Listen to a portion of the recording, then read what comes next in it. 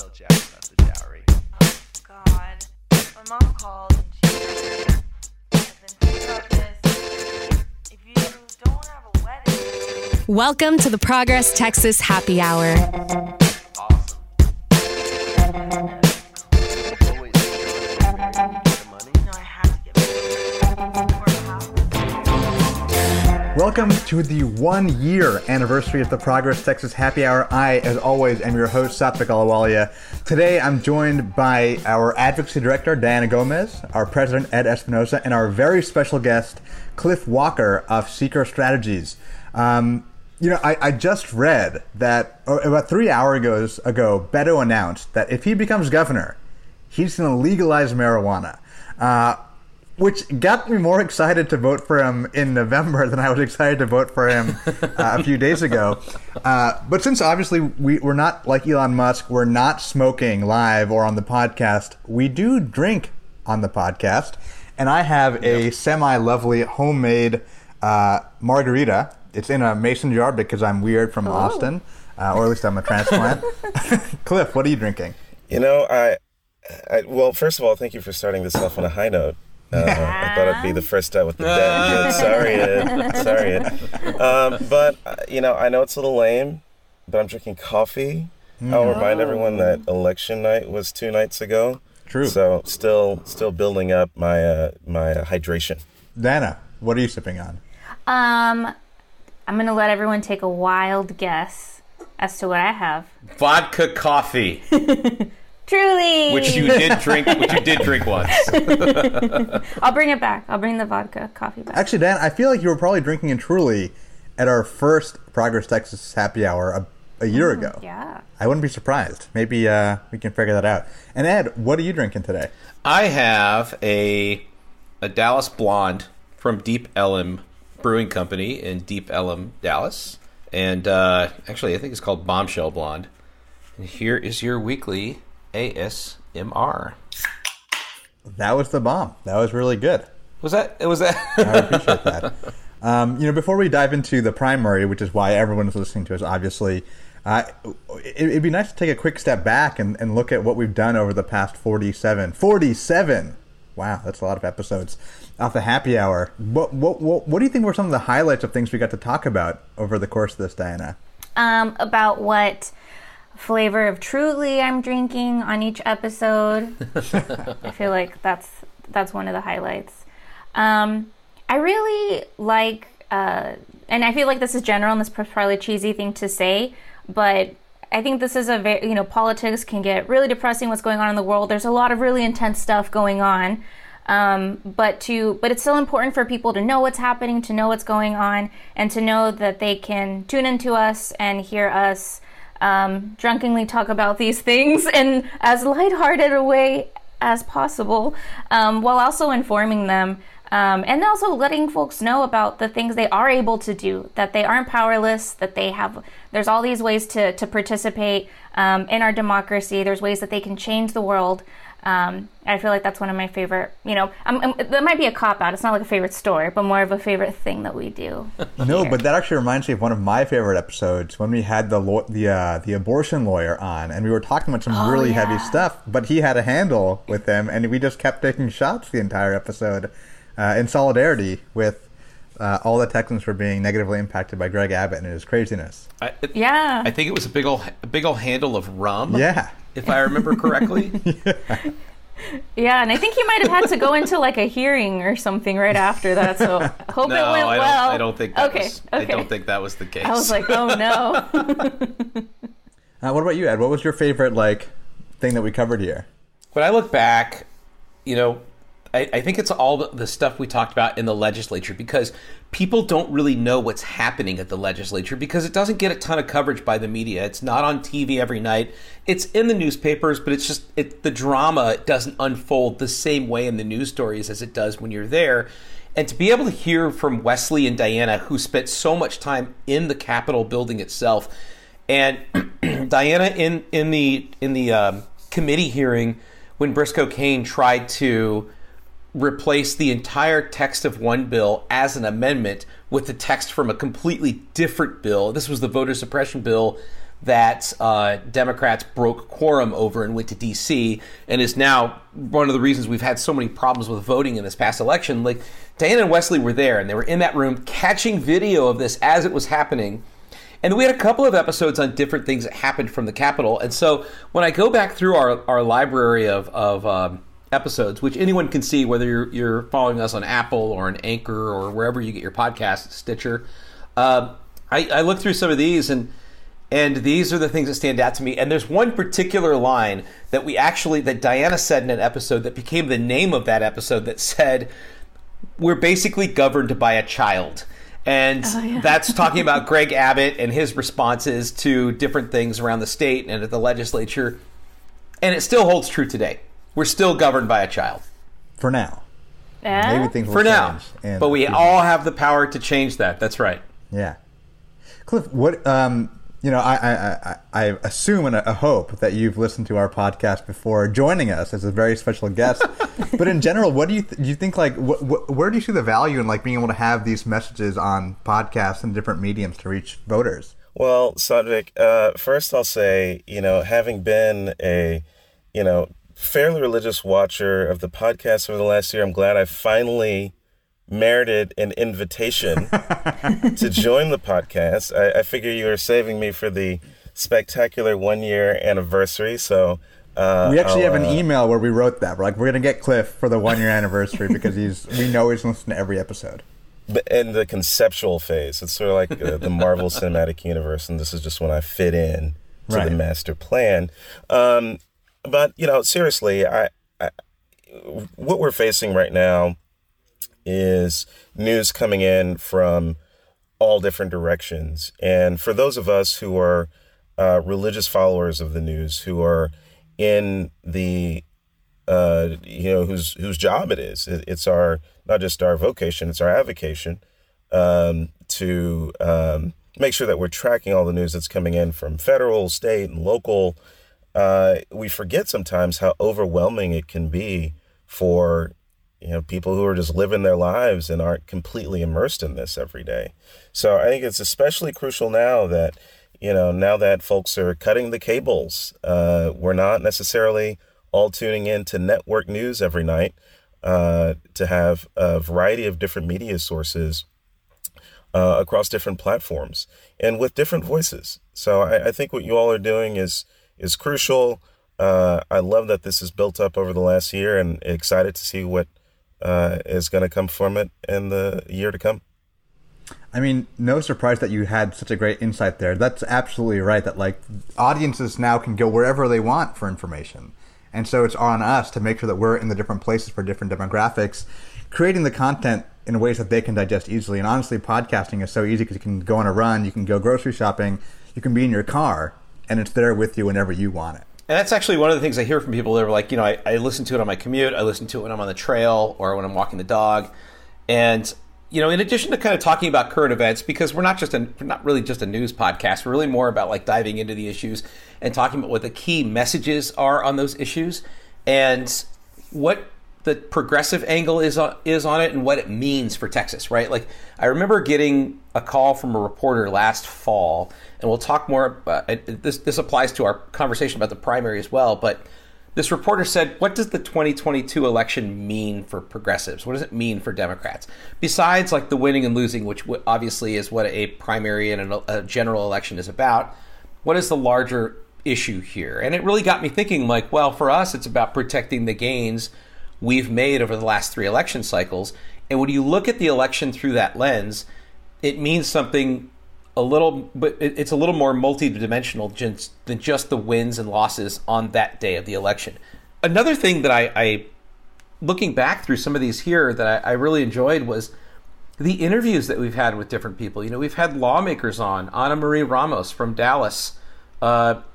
We've had candidates on. We had Susan Hayes, our now nominee for Agriculture Commissioner statewide, Rochelle Garza, who's in a runoff for Attorney General.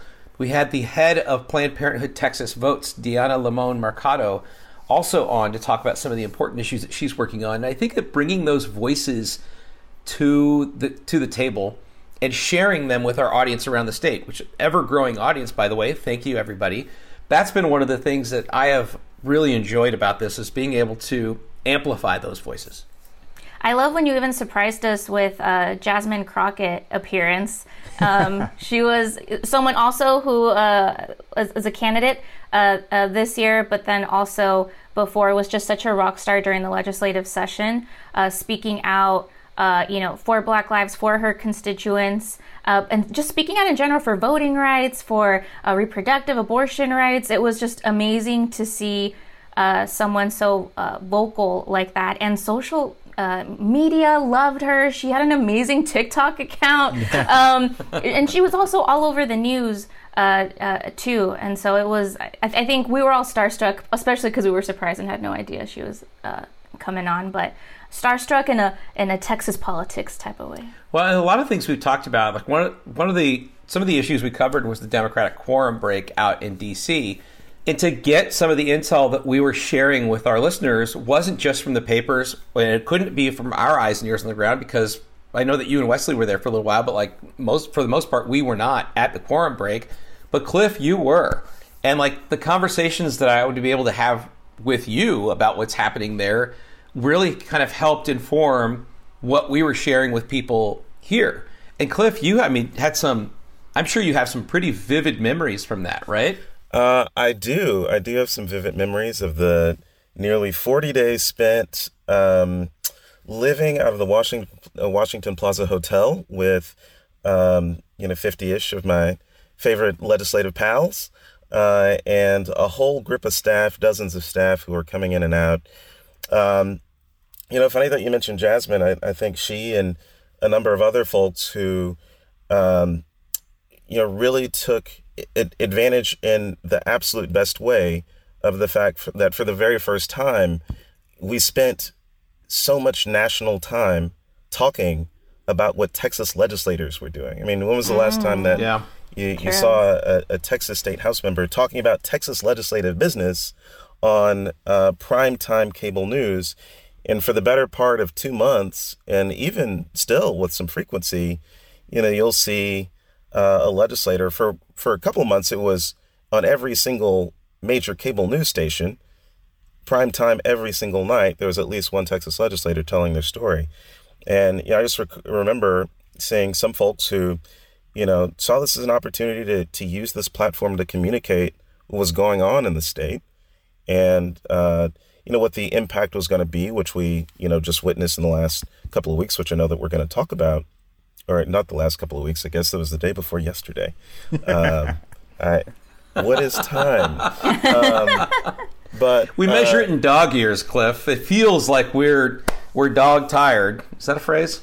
It is a phrase. It is now. It was. I'll save you there, Ed. It was exceptional to watch folks like Jasmine. I just remember seeing her sitting down in the hotel and in one of the conference rooms, on the ground, back up against the wall, with her phone, just zooming into various progressive groups across the country who were just thirsty to hear the story. And I've been involved in Texas politics for a little over 15 years, and I followed the state legislature. It was a big part of what I've done here in the state, and there were folks who I thought, if only the world could see State Representative Senfronia Thompson, the world would be inspired. And it was beautiful to be able to have them have their well-earned time in the spotlight. Absolutely. That's so powerful. And that's why we do this podcast. We can share these kinds of stories. We can. And I'll tell you, the stories, the analysis, the personalities, I think are good. I go back and I think to myself that, there's the three of us. There's me, Diana, and Satvik, which have been on a lot of these episodes. But in other episodes, we've had Glenn Smith join us. Mm-hmm. Wesley Story, our communications director, is one of our regulars. Brett Isaacs, our finance person, has also joined us from time to time. And then, did I mention producer Chris? Producer Chris has also been on with us before, Chris Mosier. And that, in addition to our guests, allows us to bring a rotating cast of folks in that kind of keeps it interesting, lets people know what the personalities are who work in this business, who are out there fighting for people every day, and allows us to bring varying perspectives into the conversations each week. And I know it's insightful for me. It makes it a little more fun for me as well as a participant, and I hope it is as interesting to our listeners too. Yeah, honestly, as the guy in the background who does like emails and social, I don't even read the news. I just listen to this podcast in real time, and then I base my Don't entire. Don't say that. Just, I definitely read the Tribune and all that stuff every day. Wink, wink. Read Best of the Week. At least read Best of the Week. Yeah. I do because I write it, and so I've already read it. As Cliff said, a few weeks ago in Dog Weeks was the primary, aka it was actually on Tuesday, and a lot of crazy stuff happened, and we're going to talk to you all about it. Ed, what was the story with like turnout here? So the story early on, I'd like to bring Cliff into this as well. The story early on was that turnout was very low in Texas, and it was. It started off anemic. But towards the end of early vote, we saw that turnout spike. And the early vote in this election in 2022 was higher than the early vote in 2018. I'm talking about raw vote totals here. I'm going to get to percentages in a second. But in terms of the raw actual votes, it was higher in 2022 than it was in 2018. And then on election day, it was also, I believe, slightly higher. So the overall turnout for Democrats and for Republicans was higher in 2022 than it was in 2018, which is surprising because this was a very quiet primary. It was nothing like it was 4 years ago or even 2 years ago in the presidential race. However, going back to what I was saying about percentages, there are a lot more registered voters in Texas now. And so by voting age population and by registered voters, we're actually down a little bit from 2018. Not much, but a little bit. And that is kind of the story of Texas when it comes to elections.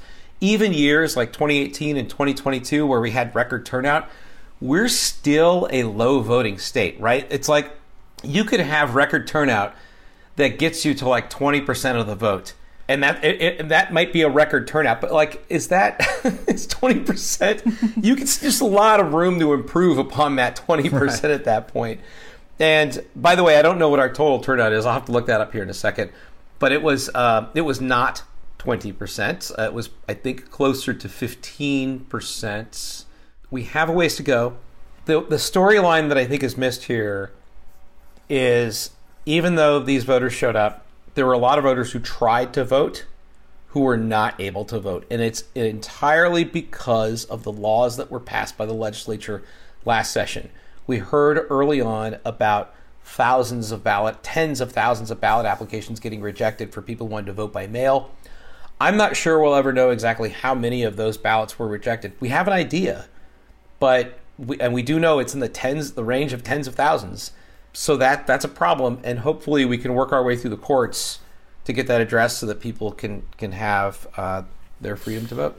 Yeah, the only thing I would add beyond that, 1+1 on all of that, the only thing that I'd add is, for context's sake, is there's a big discussion every 2 years. I'm, old enough to have been here for a couple of primaries. But there's a big discussion every few years about how low primary turnout is. And it is a truth that primary turnout is always somewhat lower than general election turnout. But I think a thing to remember, because there's a lot of, punditry coming from, candidly, a lot of it coming from the right, that, well, look at all of this energy on one side and look at the energy on the other side not being as robust. Where I'm hard-pressed to find, and I challenge anyone to find, primary turnout that correlates with general election turnout. Primaries are their own animal. General elections are their own animal. So, of course, we want to see turnout as high as possible in as many elections as possible. But I don't think I would close the book on high turnout on either side going into November. The only other thing I would add beyond that, in building off of what you talked about on Senate Bill 1, the anti-voter bill that passed in spite of the Democrats' heroic effort in posting up in D.C. to push Senator Manchin, Senator Sinema, and the rest of the Senate to move on voting rights. Well, the bill did pass, and this is the first election that has taken place after that bill. And right now, you're right. I think it's going to take us a while to figure out precisely what the impacts are. But in addition to the mail ballot voters, let's take just a quick sec to remind ourselves who a lot of these folks are. In order to vote by mail in Texas, there was a conversation about making it accessible to everyone in the height of the pandemic. The governing party said no. So we've got to limit it to the populations that could do it. So it's senior citizens, it's people with disabilities, and anyone who's outside of the county that they vote in during the voting period.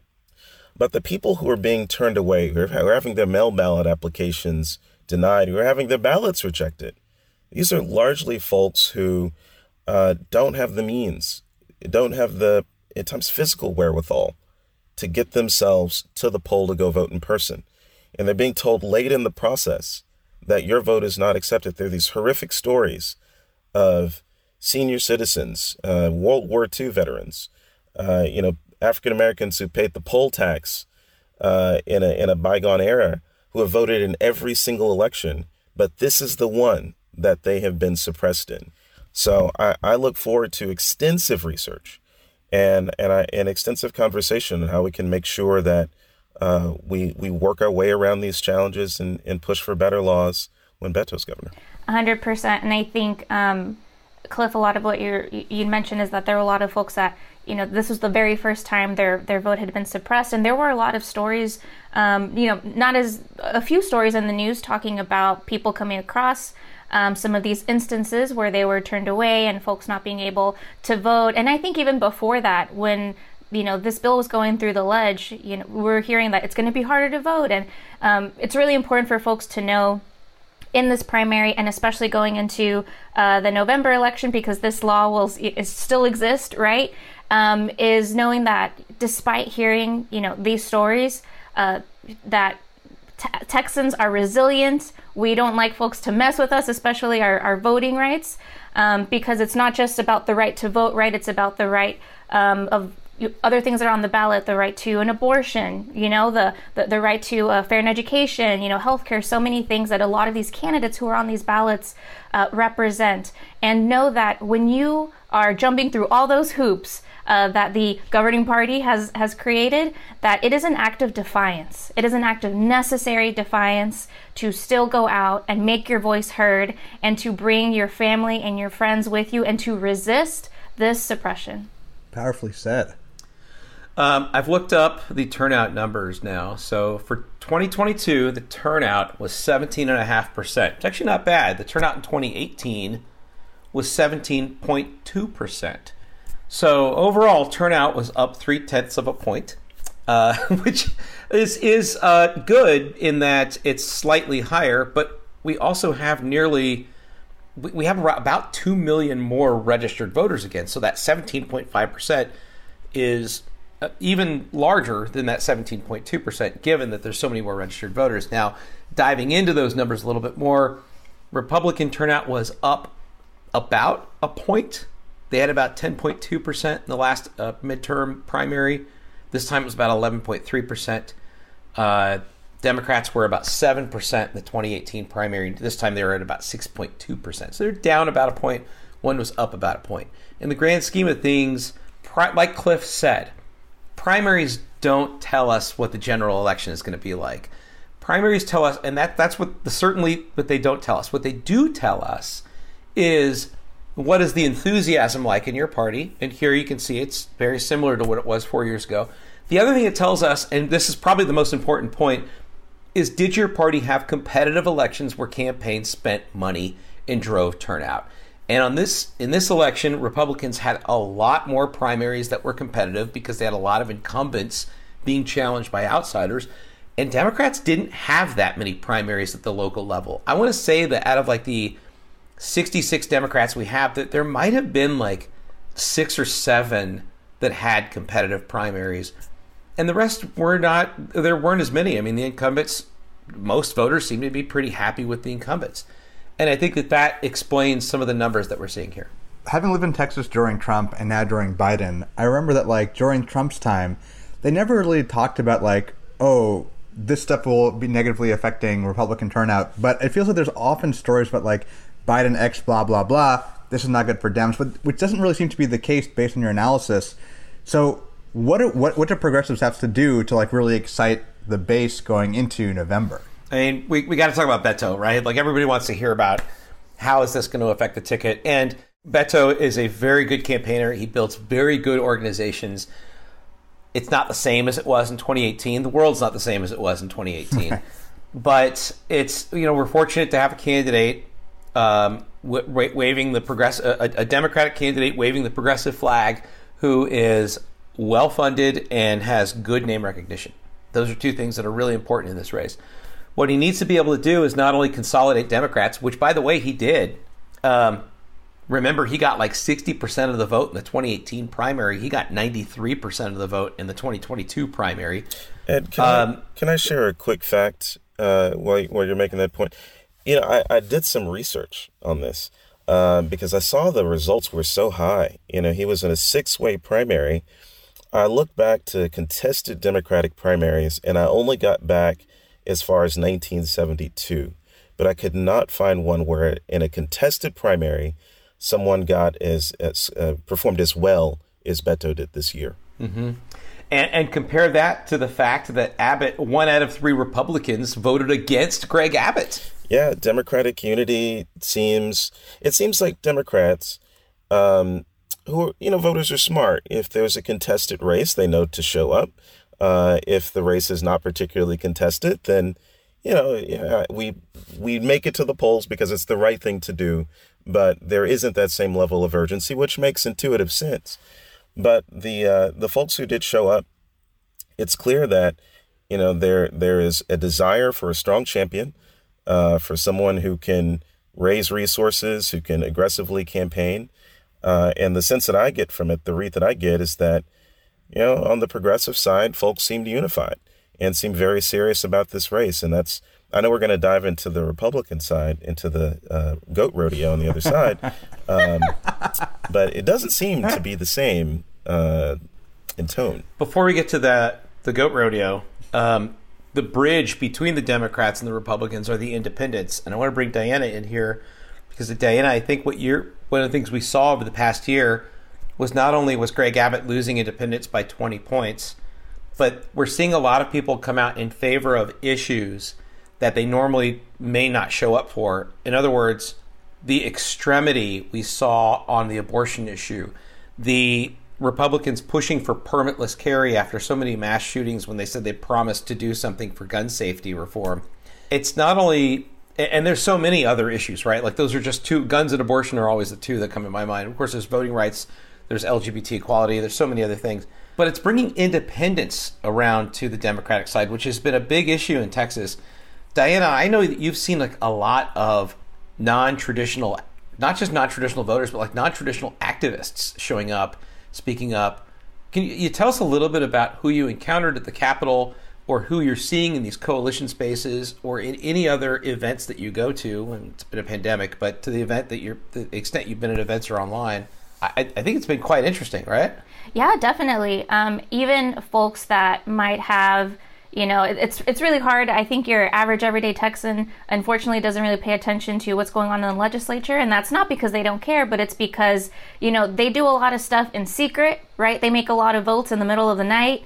But a lot of folks, especially after SB 8 passed, after those voter suppression bill was passed, there are a lot of folks who said, oh my God, I want to participate. We have been a part of listening in to a lot of, different focus groups of people who said, this is the first time I'm going to turn out and vote because now I see what those, a lot of terrible politicians, not all of them, but, a good number of them in the Capitol are doing with our rights to what we're going to do with our own bodies.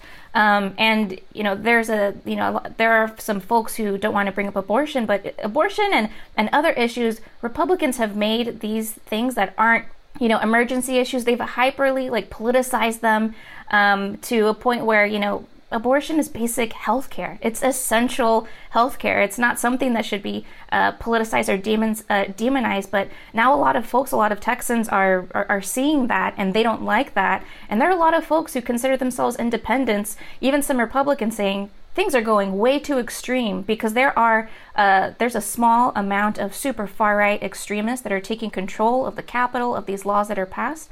And there are a lot of folks, again, that are independents, haven't been politically involved before, but now turning up and ready to turn out in the polls. And we know it's all a distraction. Yes. And the voters know it too. I think that's why, as I mentioned at the top, Beto saying something like, let's legalize marijuana, like that is a cross-partisan thing that everyone wants, right? Like, it's a win-win-win-win-win. Medically, taxation, just like the freedom to do something with, like we can drink, but we can't smoke. Tourism. Huh? Tourism. I mean, I go to Colorado just for the skiing. And the baseball, right. Well, I think you're right. Like, for a state, we're not a country, even though some people might want us to be a country. For a state that talks about freedom so much, like, all that Abbott and his cronies have done is, like, make us less free for the past, I don't know how long he's been governor, 8 years or something, but it's like, this is not good. And I think people are starting to see that and saying, we got to do something about it. Producer Chris is writing secede in the chat. But I was secede from our governor.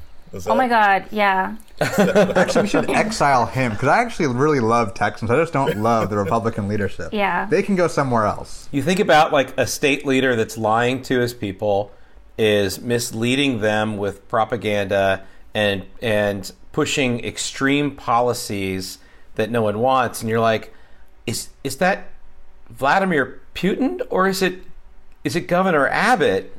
Yeah. Because it could go either way. He's become so unpopular that he's even so unpopular outside of the state. I saw a lot of people on Twitter the other day, because there's a really popular show happening right now called Abbott Elementary, saying Abbott Elementary is the only good Abbott in this entire country right now.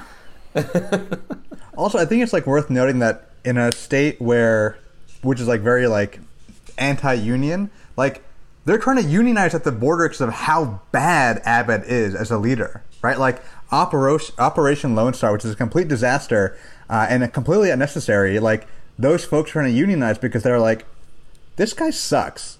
And I think, there was a poll that said, like, 90% of Texans think the state's going in the wrong direction.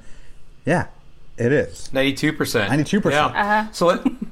So let's talk about what happened to Abbott in the primary. He was really spiking the football, and just some of the commentators were talking about, like, how strong the victory was, and I'm like, you're a sitting governor who just lost a third of the Republican vote to a bunch of nobodies. Well, maybe not a bunch of nobodies. One of the guys was named Rick Perry, although it wasn't that Rick Perry. But we're not sure that a lot of these voters know who they're voting for anyway. He lost a third of the vote. That can't be overlooked. And I think that a lot of it is that some of them are upset because he's not too conservative. Some of them are upset because he is too conservative. I just think the party has become so obsessed with Trump and Trumpism that they really don't know who they are, what their, like, compass is anymore. Yeah, there are certain stories that you see where national reporters dig in really deep into groups of people. And we saw this a lot after the 2016 general election, when you saw reporters flying into the Midwest. Let's go to a diner in Iowa. The white working class has transitioned in a significant way. Let's try to understand this community. And we've seen a lot of this in Texas. And I know that I figure we will likely talk about the border and about the Rio Grande Valley in this conversation. But we've seen New York Times, Washington Post reporters, a lot of Beltway press flying in and focusing on this community and on the sort of nascent Republican Party that's being built. But the full story about what's happening on the Republican side extends a lot more than the, to be candid, the sort of light coverage that we're getting in South Texas, the kind of superficial coverage that we're getting in South Texas. It's a party that's in complete disarray. And I find it challenging. I find it frustrating when I read the press and I watch, the news coverage nationally. about how much this isn't part of the discussion. Yes, there's great diversity in the Democratic Party. There always has been. But on the Republican side, you've got, I'll cite Trump's own pollster, Tony Fabrizio, who released a survey, a typology of the various groups within the Republican Party last year, and has been tracking these. And he claims 5 distinct groups, some who are Trump overall, some who are Republican Party over Trump, some who are never Trumpers, which is a very small percentage. And then there's the InfoWars coalition within the Republican Party. And to qualify, it's, according to him, around 15% of the Republican Party. And to qualify to be in that group, you have to have 5 conspiracy theories that you believe in. So if you're only at 4, you don't even make it into that group. So I'm only at 2. Some way to go, Ed. You got some ways to go. So this is a party that is not only, I would say, but in existential threat, just in terms of managing a party organization, having managed a party organization, it's a mess. It's a mess. It doesn't surprise me that only a whole third of Republican voters voted against Abbott. Abbott's support in his first primary when he was elected governor, exceeded 90% as well. He had very high support. He has bled significant Republican support, and it's only after people have experienced his governance. Only after they got to know him. All right, so they're off to the general election. The question was, what do Democrats need to do? What do progressives need to do to be successful in Texas? Obviously, consolidate the base. It looks like Beto has done that. Needs to win over independents, which I think we're at an interesting moment where, like, the independents support the progressive issues, but they're still leaning for conservative candidates, which doesn't make a whole lot of sense, but it's Texas politics. It's not supposed to. But it shows that we've got some work to do there. And we had a discussion a little while ago about infrastructure when we were right before we went on the podcast here. We can get to that in a minute, but I want to talk about some of the other races. Satvik, we have a couple of other races on our list here, right? Yes. The 2 other big ones that we're thinking about right now are Attorney General and Lieutenant Governor. In both of those, we're headed into runoffs, and it'll be interesting to see how things play out over the next up through May. I have to say I'm pretty excited that Rochelle Garza made it into the runoff because we had her on the show a few weeks ago, and just her work in the abortion space is like so inspiring. It'll be interesting to see how she's able to play with that experience opposed to someone like multiple times indicted Attorney General Ken Paxton, who's been working on like destroying reproductive rights in Texas. What do y'all see happening in that race? I just want to throw some quick shade. I don't think I have a particularly astounding point to make, but I dreamt. Love it. I dreamt at the start of this election cycle for one thing, and that is a toxic, terrible primary between a Bush and a Paxton. Oh. I had one thing that I wanted to see from the other side. Just please give me that. And now we can really see who they are. It's amazing to see that less than 48 hours from the polls closing on Tuesday, they are 100% in campaign mode and already at each other's throats. Oh, it's beautiful. Republican primaries, where Cliff's dreams come true. And a part of that beautiful toxicity that we love to watch, just like a reality show, even though it's real life, unfortunately, was Bush letting folks know that he was going to reach out to Trump, the same Trump who had talked so much crap about his family, to see if he would take away his endorsement of Paxton and give it to him. I just think that level of sad groveling is so entertaining to watch. Those are the 2 biggest wings in the Republican Party. You have the people who are pre-groveled and the people who are post-groveled. The ones who are playing a little catch-up on the groveling to Trump. Does that mean it makes sense? There's no policy. The only policy is power. And all power flows from, the fellow at the top. And owning the libs. You can't forget that. You got to own the libs. Even if it blacks Own out the the libs. entire state, you gotta own us. Attorney General Ken Paxton has been indicted twice. Recently, his staff walked out on him.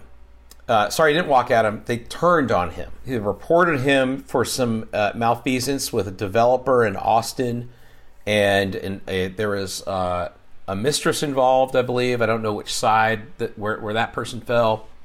But the staff reported him, and then he fired the staff. He fired the whistleblowers.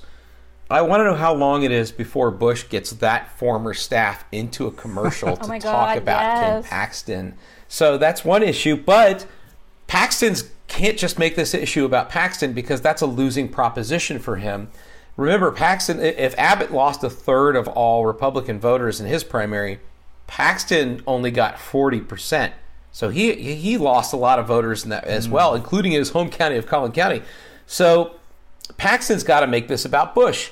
Well, Bush has got some issues as well. In the 2018 re-election for land commissioner, this is another obscure office we'll get to in a second here, but when he was running for re-election, we discovered that George P. Bush had a secret mansion, a mansion that no one knew about, that was bought, I think the down payment of it was bought on a loan that his wife had received from her boss, which was against the law. Why do Bushes need loans? Yeah, I don't know. They're so rich. But this was like a secret mansion. He has a string of nonprofits that he has worked with on the management of the Alamo. Those have been a disaster. Like, he's got plenty of problems for Paxton to go after, too. I don't know if they're as big as being twice indicted. Obviously, they're not indictments. But, he's got some things to throw back at him. It's going to get ugly. Isn't it fun? Yes. It's going to get fun. I actually can't wait till they start using TikTok to talk about how bad Paxton was with the old staffers.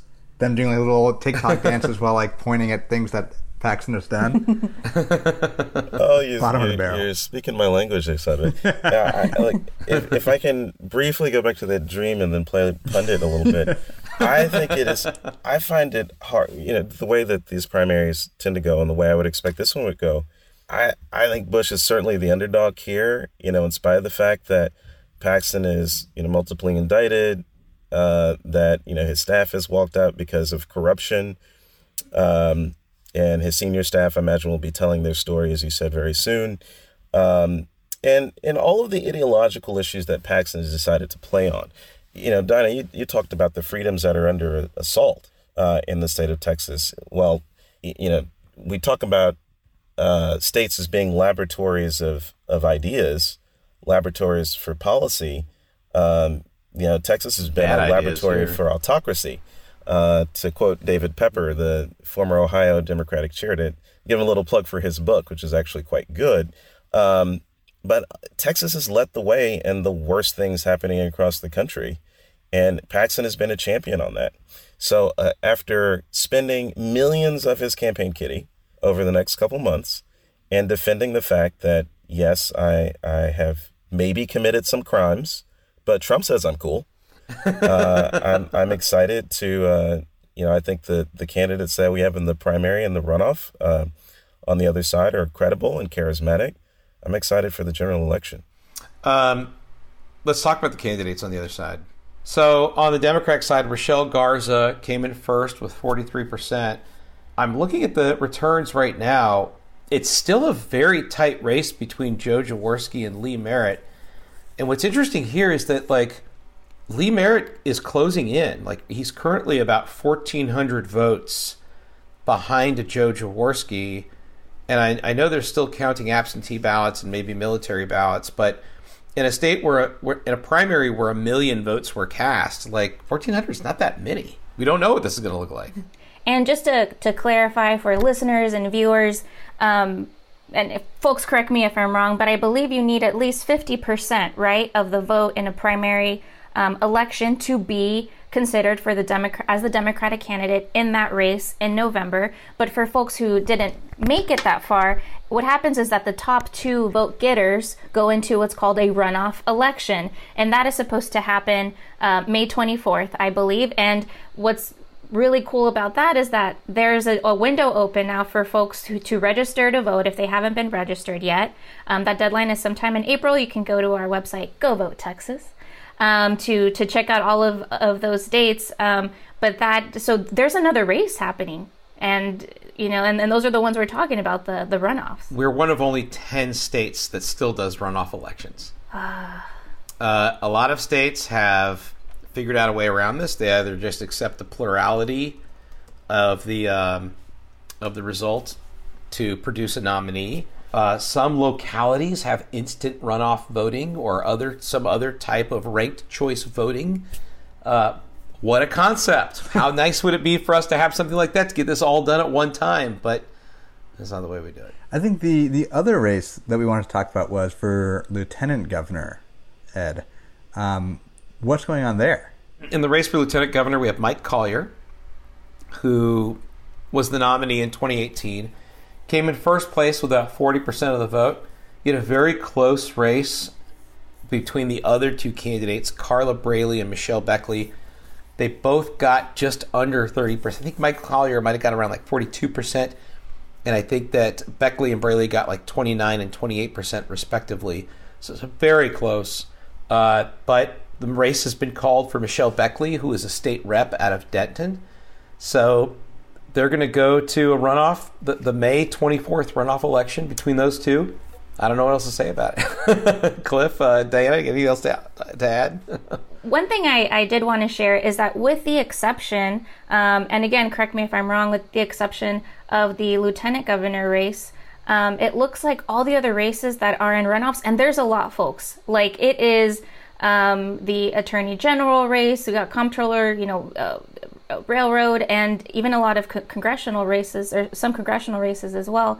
But in the top ones that are statewide, most of them have a Latino or a Latina as one of the two runoff folks, and I feel like that's just so fascinating to me, and it just goes to show how a lot of voters in Texas, turn out to vote and really want that representation to be shown in the leadership that we'll have in our state. Absolutely. And actually, thank you for bringing that up, because there's one other topic. Cliff kind of mentioned it regarding South Texas and the narrative around there. But Diana, earlier before we went live, you were talking about like what is behind the story that Republicans are trying to tell about South Texas. And I'd love for you to expand on that a little bit. Yeah, and I know Ed will, talk, more about that as well. But I really love what, Cliff was talking about in the type of coverage that happens around, the elusive Latino vote in Texas. And one thing that I find particularly annoying about that is that a lot of these conversations happen by, these big media groups, a lot of times folks that aren't Latinos talking about it as well, and they do it after the results come out. And they do it, dissecting what could happen. And there's a lot of thought pieces and opinion pieces. What could it be? Instead of, doing that work beforehand, in Texas, connecting with those people, especially Latinos and Latinas in South Texas, and talking about, I really love the word you used, Cliff, is just this superficial coverage of this false, honestly, narrative of Republicans taking over the valley, and that everyone down there is Republican, which we all know isn't true. And one way to look at that is if you look up how Bernie performed. Just one example of how Bernie performed in the Rio Grande Valley is that he won the Rio Grande Valley. All those counties turned out for him, including other counties. But that's someone, and I use him as an example because who's extremely progressive, and there are a lot of young Latinos and Latinas, in the Rio Grande Valley that are progressive. They are there, and they want to turn out. They want to turn out for progressives who are not just progressives in name only, but that are true progressives. Yeah, just a very quick thought on this. One, again, plus one, everything you said, Dana. I've been following the press about the Valley. And again, there's this cottage industry of national reporters who are writing the same story over and over again. If I have to read another, I may just claw my eyes out. But barring that, the national narrative, the narrative that we want to place everything into, it's moderates versus progressives. It's, is our Latino voters now Republicans or more Republican? I think what we're seeing in the Valley is a couple things, and very curious to get your take on this, all of you all. One, you've got the intersection of not just a sort of a demographic enclave. The Valley is 95+% Latino in every county, but there's also a rural element to it. And as we know, rural voters at times may lean a bit more conservative.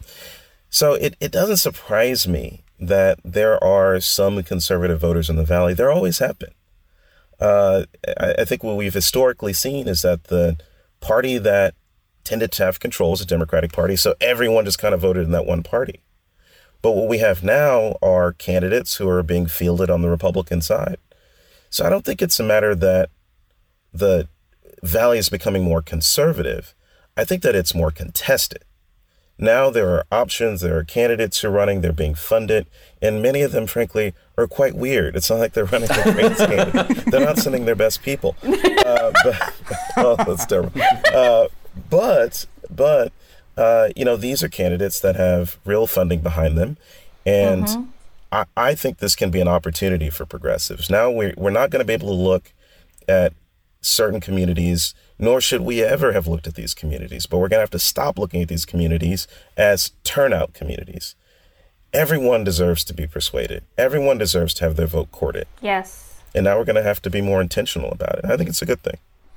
I've talked about before, I've worked in Latino communities since I started in politics in my hometown of North Long Beach, California, from East Las Vegas, Nevada, to New Mexico and Colorado, and of course here in Texas.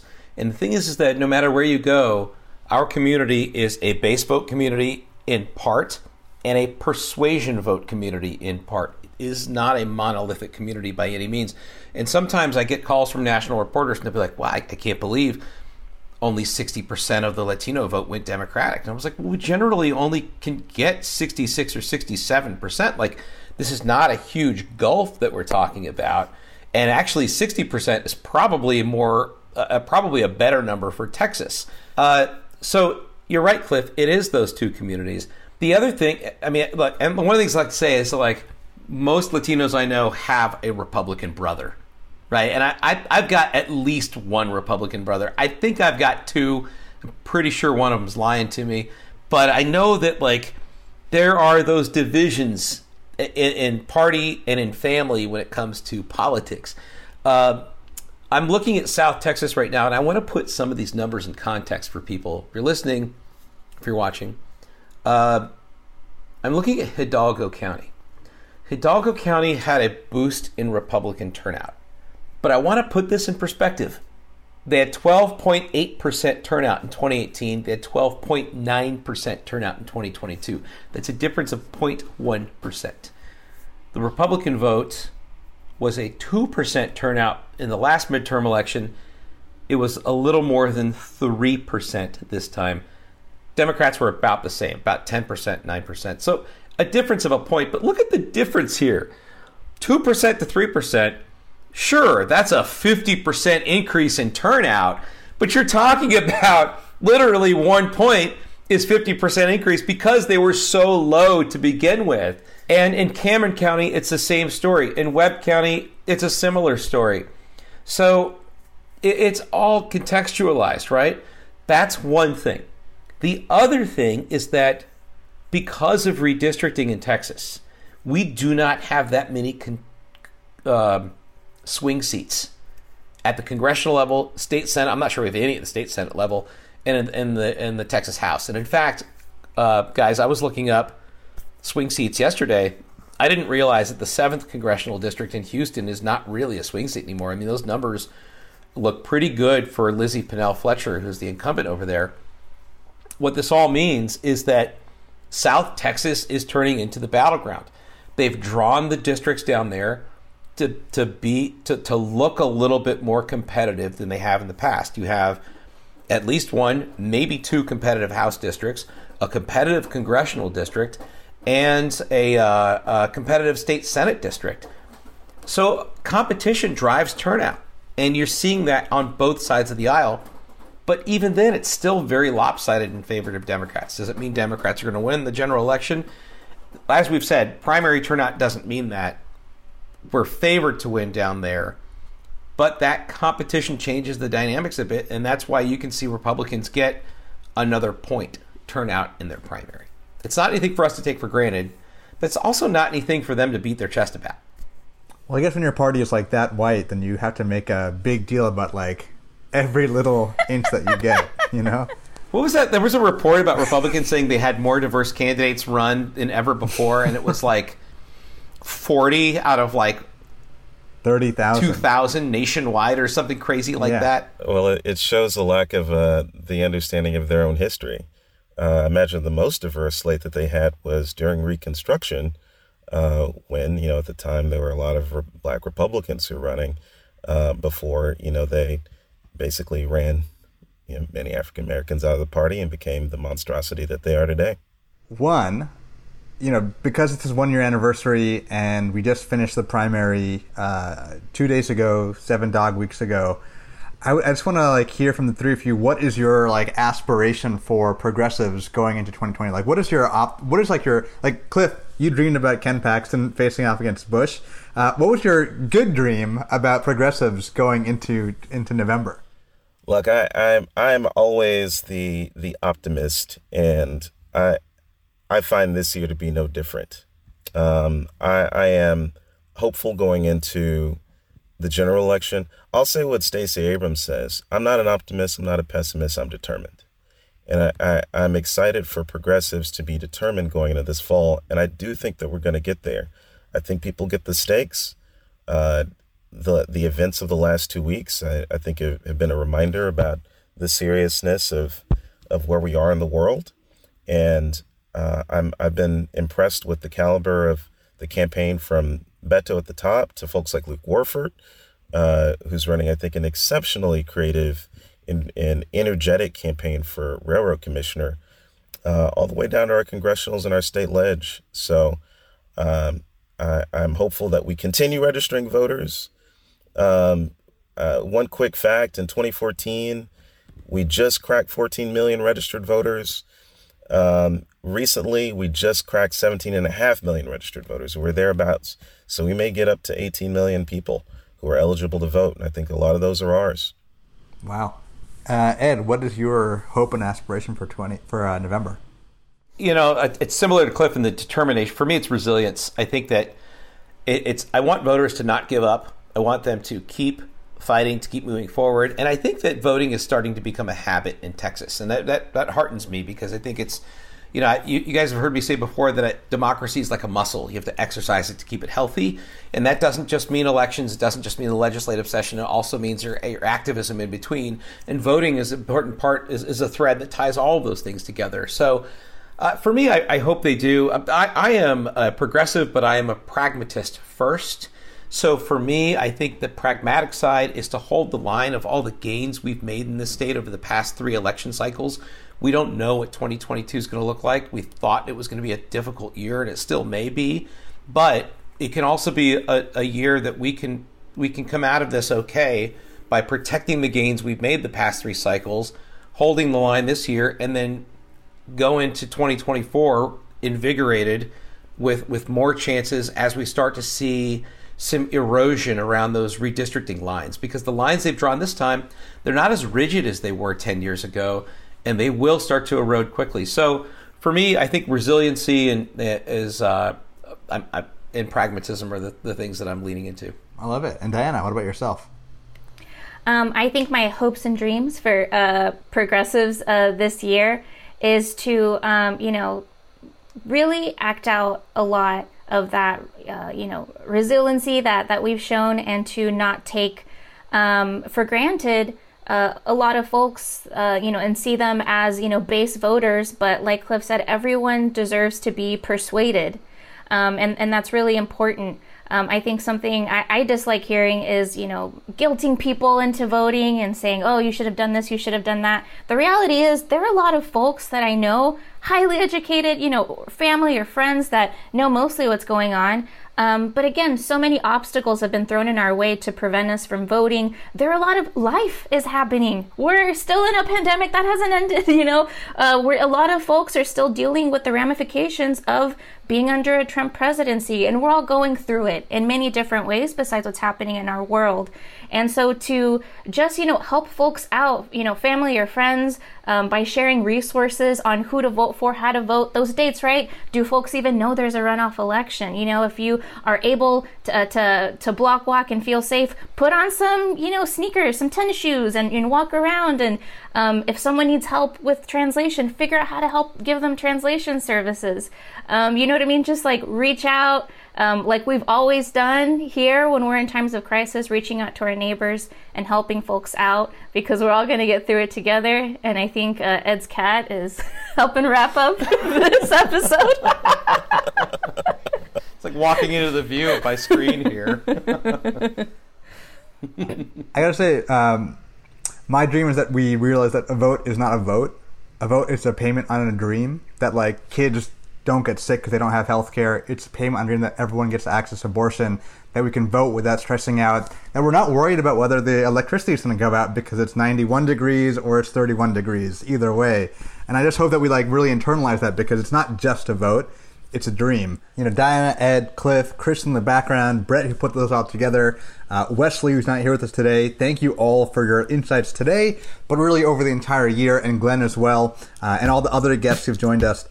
To everyone watching and listening, thanks for joining us. Head over to our website, www.progresstexas.org, to follow us on social and subscribe to our email list. And if you're listening to us, subscribe to our podcast in your favorite app and leave us a review. Have a great weekend. Bye, y'all. Bye, y'all. Everybody. Bye. The Progress Texas Happy Hour is a production of Progress Texas, a rapid response media organization promoting progressive messages and actions. Find us online at progresstexas.org and on Facebook, Twitter, Instagram, and YouTube. The podcast is produced by me, Chris Mosier, and our featured music is by Walker Lukens. Please be sure and subscribe to the Progress Texas Happy Hour on the podcast platform of your choice. Take a moment to leave us a review if you've enjoyed the show, and be sure and tell your friends about us. Thanks for listening and for all you do to press progress forward here in the Lone Star State. We'll see you again next week.